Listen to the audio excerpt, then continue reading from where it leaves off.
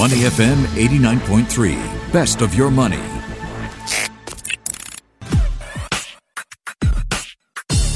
Money and Me on Your Money, only on Money FM 89.3. What can we make of Tesla's $1.5 billion bet on Bitcoin?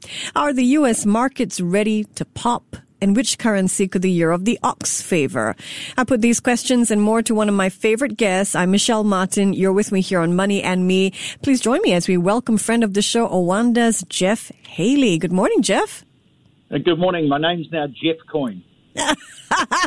I want to see you in a red sweater, and I'm sure Elon Musk is going to tweet about you soon. Excellent. I've got to be worth a lot more than what I am today.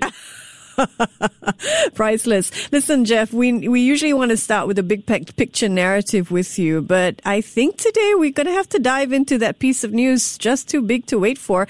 Overnight, Tesla bought $1.5 billion worth of Bitcoin and announced it will begin to accept the cryptocurrency as payment for its cars. I know you've never been a fan of Bitcoin. You've often compared it to the infamous Dutch tulip bubble. And once, just a couple of months ago, you wrote that Bitcoin's sharp rise made it, quote, a Tesla chart looks sensible by comparison. So, what are your thoughts now that Tesla and Bitcoin are converging in this way?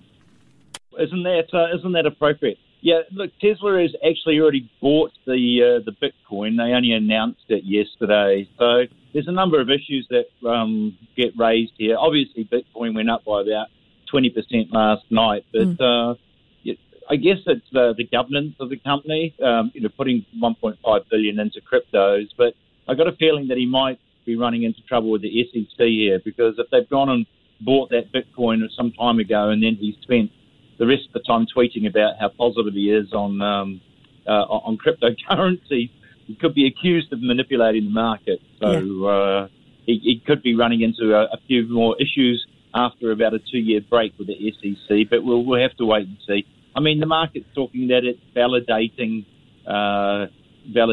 Bitcoin and cryptos as mainstream financial assets. But I think we're, to be honest, still some way away from that. Having said that, you can't argue with the short-term momentum, and that's what's driving these markets, sort of speculative short-term momentum mania. So Bitcoin jumped 15% on news of Tesla's investment. Tesla shares, meanwhile, rose a couple percent. The electric car maker has a market cap of more than $800 billion. And so I can't believe I'm saying this, but is $1.5 billion just a drop in the bucket for Tesla? Well, they did have about $19 billion in cash, which they've been raising equity over the last year and a half. They're yet to really make any serious money, yet they're worth $800 billion. So that probably just tells you the sort of world we're living in at the moment anyway. I mean, the shares themselves will probably be slightly less volatile now because they are in the S&P 500, and there's a lot more two-way interest because of that. It raises some interesting questions, actually, because if Bitcoin, it often moves 5, 10, 15% a day. If you're pricing Teslas and Bitcoin, you're going to have to adjust the price of your Tesla by 10, 15, 5% a day. So a Tesla might be worth 20,000 Bitcoins or one day, and then the next day it might be worth 15, and then the day after that it could be 30,000. So that's what I mean. I mean, there's some logistical issues around pricing assets in Bitcoin at the moment, simply because of Bitcoin's underlying volatility. So some analysts, like those at RBC Capital Markets, say Apple could be the next big name to buy Bitcoin. So if we think about it, if Apple were to buy a comparable amount as Tesla, $1.5 billion, that would be equivalent to less than 1 week of Apple's cash flow. So if RBC is right and more high-profile brands purchase Bitcoin and begin to accept it as payment, does that change the currency's fundamental value from your perspective? I guess you'd have to take that seriously, and I'm sure the markets would if someone like Apple was to do that. Again, it would be frankly a huge surprise if they chose to do it. It's also interesting that if they're going to receive payment in Bitcoin, why are they buying billions of dollars worth of Bitcoin?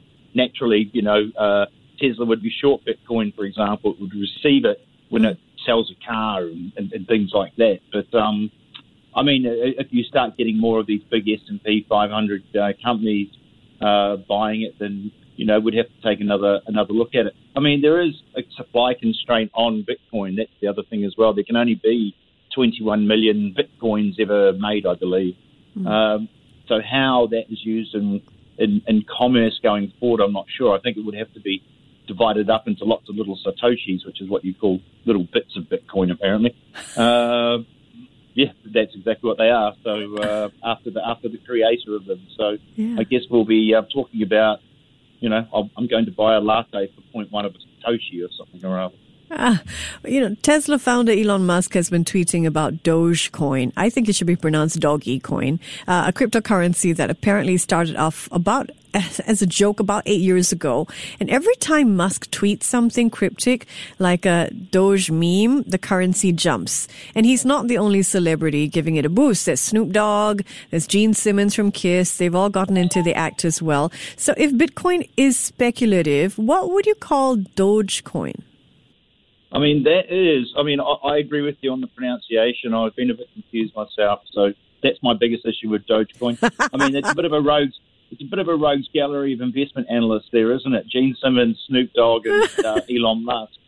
It's not. We're not talking about Janet Yellen or anything like that, are we? So, look, again, I think it just shows the sort of momentum, the short-term speculative mania surrounding any coins, which is why I want to rename myself Jeff Coin.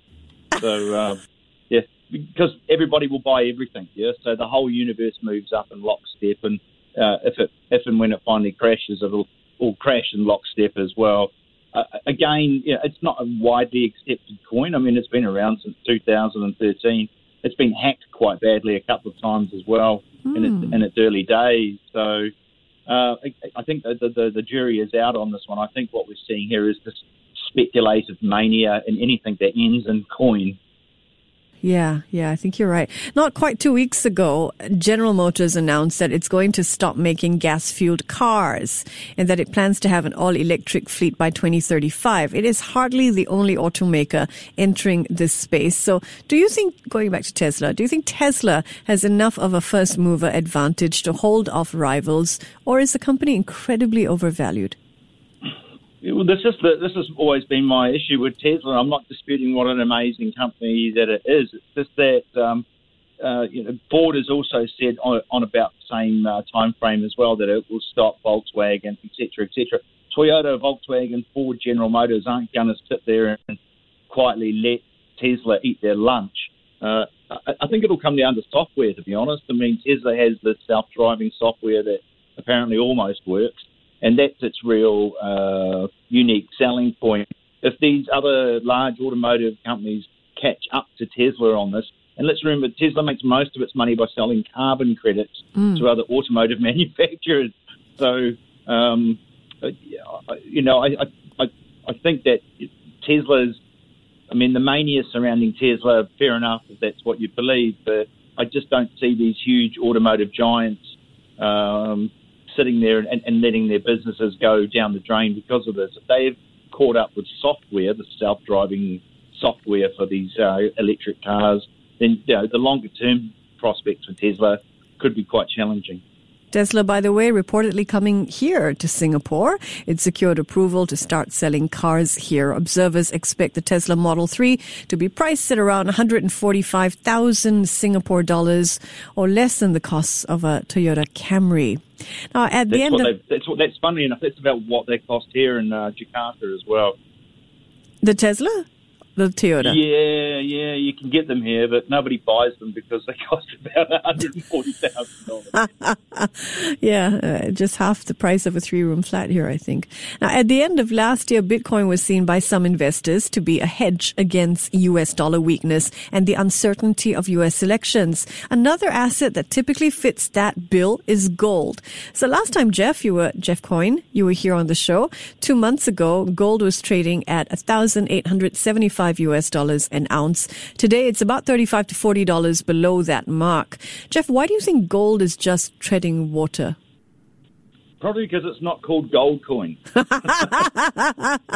how we usually find it, though. That's how I bite on it, in the form It would of a be coin. $5,000 an ounce if it was called gold coin, yeah? Look, there's been a few things here. There's been a short squeeze in US dollar positions. So most of the world spent all of 2020 selling the US dollar. And typically in January, we've seen one of these counter-trend moves. And over the course of the second half of January and early Feb, we've seen the dollar squeeze higher.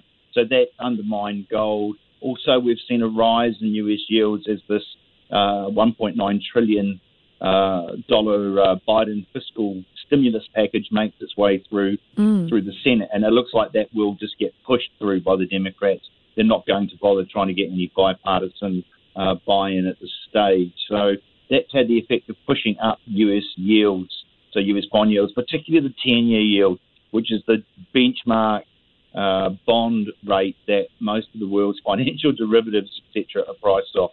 So gold is extremely sensitive to the rise and fall of US 10-year bond rates because gold doesn't pay you any interest. Yeah, and I think all other things staying the same, that has eroded gold. So gold's sort of bubbling along and keeping its head above water, but at this stage, I'm not quite sure if it's out of the woods yet. If we get another bout of US dollar strength or spike higher in US interest rates, gold could go lower first before it rises. So I think over 2021, it will actually rise. It will become this inflation hedge, but it could be in for a rocky couple of months. So is it a good buy at current levels? Yeah, look, I think as if people are interested in saving in a more traditional manner rather than sort of speculative short-term mania, then holding gold itself is a small part of your investment portfolio is always a good thing. It's just that gold can be quite volatile. So I think anywhere from here down to, say, 1,600, if it pushes down on a long-term basis, I think it makes a sound reason to invest in gold at those levels. Okay, I want to pick up on a point you mentioned. So last year, most analysts were predicting that 2021 would be characterized by US dollar weakness, and the greenback has actually been appreciating since the start of the year, up about 1% against other major currencies. So why do you think this is? Well, okay, one thing I will say is that I'm actually quite happy that the dollar's been appreciating because over all these years I've been in the market, typically the first move of the year is the wrong one, and the US dollar's gone up. So my view is that the US dollar will end 2021 weaker, and so I'm quite happy about this counter-cyclical move right now. A lot of it is the sheer weight of short US dollar positioning that's been built up over the course of 2020, and we've seen that those weaker shorts get squeezed out. There were delays in the fiscal stimulus. There was the sort of the aftermath of the frenzy of the US elections, etc., etc. So I think what we're seeing here is more of a consolidation phase and a greater long-term downtrend in the US dollar. So I think for your listeners, they need to concentrate on the bigger picture rather than the short-term noise. Yeah.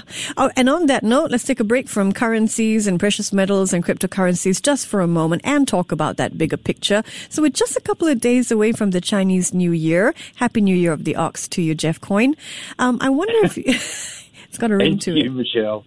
I wonder if you can complete the following sentence for us. For financial markets, the Year of the Ox will be characterized by... Buy everything. Buy everything. Okay. Why do you think that is? Okay, well, everything's going up. And a more classical, I will say, will characterised by rising asset prices. Rising asset prices. Okay. All right. The NASDAQ approaching 14,000. The Dow is on a 6-day winning streak. The S&P 500, the Dow, the NASDAQ, all at record levels. So if you look at these headline numbers, you could easily forget there is a global pandemic happening in the background. So are these stock levels, in your view, justified? To a certain extent, yes. And I think this is part of why we've seen this sort of rebellious sort of Reddit mania going on. It's this K-shaped recovery. The rest of us live in the real world and there's a recession. Yeah. Yet, you see these asset markets keep appreciating and you see sort of rich bankers and billionaires getting even more wealthy. Yet, obviously our life is not quite so happy. And I think what we're seeing is a very uneven recovery. But we have to understand that central banks around the world are effectively keeping interest rates at 0%. So that hunt for some sort of return on your investments, and we have to also remember savings rates have also skyrocketed over this pandemic as everybody's working at home and not spending their money. That money needs to go somewhere, and it's going into asset markets. So we're seeing property prices move higher. We're seeing stock markets move higher, even bond markets, although that one may be a bit of a binary game from here.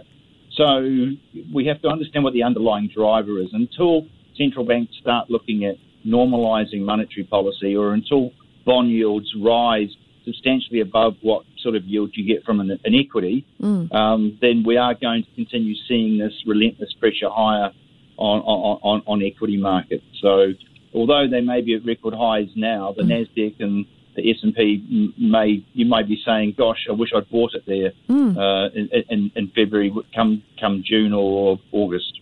All right, we'll make sure we clip that out and replay it in the "You Heard It Here First" edition of the show later on in the year.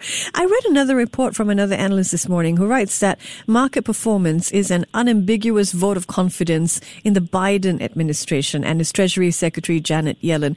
Would you agree broadly? Oh, I think that one's a bit of a reach. I mean, the guy's been in the job for just over a month, and we haven't really, it's early doors. So I think it's an unambiguous endorsement of $1.9 trillion of fiscal stimulus, which actually I fully agree with. I think that's what the US needs to do. And it's never been cheaper for governments to borrow money. They can effectively borrow money for free, and they should be counter-cyclical investors during downturns to mollify the effects of those downturns. So being bold and being big is the right thing to do at this stage. We've seen it with Singapore over the last 12 months as well, and I'm sure that will continue after the budget next week as well. So I think this is more of an endorsement of the economic policy, but whether Joe Biden turns out to be an amazing president or not, we don't know yet. Commodity prices also pointing to renewed optimism in the global economy, as you say. Brent crude trading above $60 a barrel for the first time in more than a year. Copper and iron ore prices on the rise as well, reflecting expectations of strong demand. And even warehouse space is in short supply as Amazon and Alibaba snap up space. Here in Singapore, warehouse space has also been affected by a rise here of Singapore expats and others who are moving out and need to store their things in the interim. Do you see that happening in Jakarta? Well, we've got a bit more space here in Jakarta. We've seen a lot more. We've got a lot more. There was never a huge expat community here anyway. After the oil and gas boom finished, that went down. But I mean, we've seen a lot of expats move home. I won't disagree with that. I can fully agree with you. I do have some stuff in storage in Singapore. And when I get the monthly bill, I cry. So, there's gold in them there hills, that's for sure. Yeah. So, and land scarce Singapore, I think that one's a great little business. It's often that some of the best investments, some of the most boring industries in the world. Self-storage, and, self-storage must be one of the most boring industries in the world. But actually, there's gold in them there hills, as they say. So, I totally agree. Yeah. Let's take a step back from the big picture and take a look at corporate earnings. We are speaking with friend of the show, Jeff Haley from Owanda. So we're in the midst of earnings season. From what I see, big banks and tech companies in the U.S. looking at sizable profits, beating expectations. The S&P 500 on track to break out of an earnings recession. Jeff, corporate earnings are growing for the first time during the pandemic. In your view, what could this mean for investors going forward? Yeah, I think we need to circle back to where we think equities are going to be towards the second half of this year. And there's definite signs now of this global recovery occurring. And I think the earnings that we're seeing, particularly in the sectors, the ones that work from home, technology, logistics, buying things and getting them delivered, that sort of stuff. I mean, it's there for all to see. I think we're going to start seeing a more broad-based recovery in previously unloved sectors as these vaccines start getting out and we can start reopening international borders. Having said that, I don't think that Q1 will be a banner quarter. I think people are a little impatient on the vaccine front here. And I think by the mid-year, we're going to see a real step up in momentum of that global recovery. And I think that means that ASEAN markets, which have underperformed in 2020 because they're full of all these legacy industries, they're going to outperform in 2021 because they will catch that tailwind as the global recovery accelerates. So here in Singapore, investors are waiting for the bank's fourth quarter numbers. In particular, investors are looking for clarity on their dividend caps. Most analysts are expecting higher payouts in 2021. What is your view on this sector?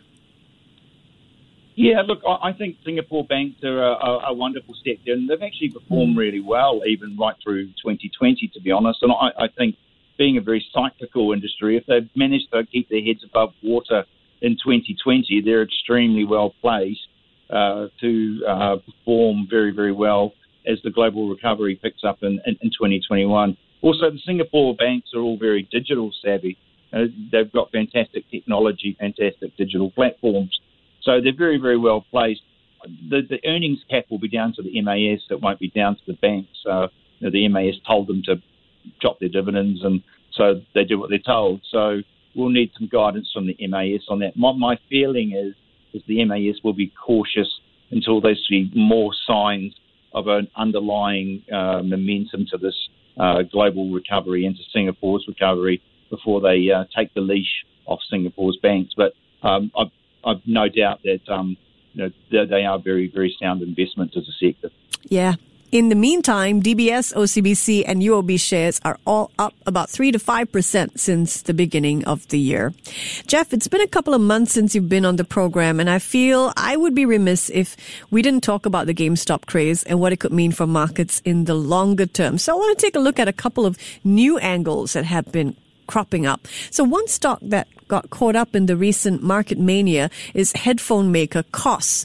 So Koss's shares rose nearly 2,000% in a matter of days. The Koss family saw this and decided they were going to cash in. They sold more than $40 million worth of shares. And I want to highlight this because it seems like the narrative of small retail investors versus big Wall Street hedge funds is developing cracks. So companies and hedge funds played both sides of the trade. What do you think? I have absolutely no doubt of that. And I got a feeling that quite a lot of Wall Street hedge funds, if we want to call them that in that generic pile, have done quite well by jumping on this short-term momentum. This sort of Bella Ciao money heist rebellion against the big machine, it actually is having some unintended effects. And Koss is a classic. Koss only has, I think, a liquid float of 1.5 million shares that aren't held by the family and other interests. So it's a very illiquid stock. So it was very easy for a large amount of retail investors to come in and push that stock higher. But who's actually making money here? Well, the Koss family, because they're going, thank you very much. We'll sell out lots of our shares at huge amounts of profit that we would never have generated otherwise. When the music stops, those shares will plummet, much like GameStop, and those same retail investors will be the ones wearing the losses. So they're actually almost creating a market for institutional investors to make money by taking profit in, rather than this rage against the machine sort of thing. So there's lots of unintended consequences to these moments. Also, what these Reddit investors are doing, and hey, I'm not going to argue with them about it. You just don't want to be the one holding the stock when the music stops, yeah? But it really only works on smaller illiquid stocks. It's not going to work on an Apple or a JP Morgan or a DBS or something like that, yeah? And then I think you'd also very quickly attract regulatory attention. This will stay as a peripheral issue, not a mainstream issue. Great insight there. This morning we have news that an ETF fund is going to tap into the Reddit buzz. Asset manager Van Eck going to track stocks that are the most talked about in social media. What do you think of the idea? Well, you know what? I think for Van Eck it's a great idea. It's got all the right words in it. Social media, buzz. Artificial intelligence, next generation. It's like it might as well be BuzzCoin. this actually is the second launch of this ETF.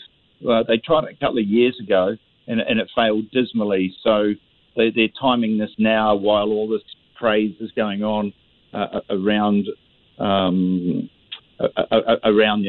and all these other platforms where these retail investors are congregating. I would approach it with caution. I wouldn't be going all in on something like this. I think this is very much a niche boutique ETF, and it could fall out of favour just as quickly as it is in favour at the moment, if you see what I mean. Yeah, absolutely. All right, time for lightning round before we bring you the news. U.S. markets at record highs. Jeff, are you worried about a bubble? No. All right, U.S. or emerging markets? Which are you favouring? Emerging market. So which emerging market do you think is set to outperform? ASEAN market, so your Singapore's, Indonesia's, Malaysia's, Thailand's, Philippines in 2021. Got it. Energy or tech companies, which is set to do better? Tech. All right. US dollar worth more or less at the end of the year, remind us? Less. Yeah. And your top currency for the year of the ox? Oh, that one's a good one. I should say Bitcoin, shouldn't I? And just go with the crowd. Yeah. You're going with Bitcoin. My goodness me, Jeff. No, I'm not going to say Bitcoin. Actually, I don't think I will. Actually, look, that one's a tricky one. I'm going to say the Chinese yuan. All right. Thanks so much, Jeff. Rwanda's Jeff Haley there. Thank you for joining us, and we look forward to speaking to you next time. It's Jeff Coin. This is Money and Me. I'm Michelle Martin. Before acting on the information on Money FM, please consider if it's suitable for your own investment objectives, financial situation, and risk tolerance. To listen to more great interviews, download our podcasts at moneyfm893.sg or download the SPH radio app available on Google Play or the App Store.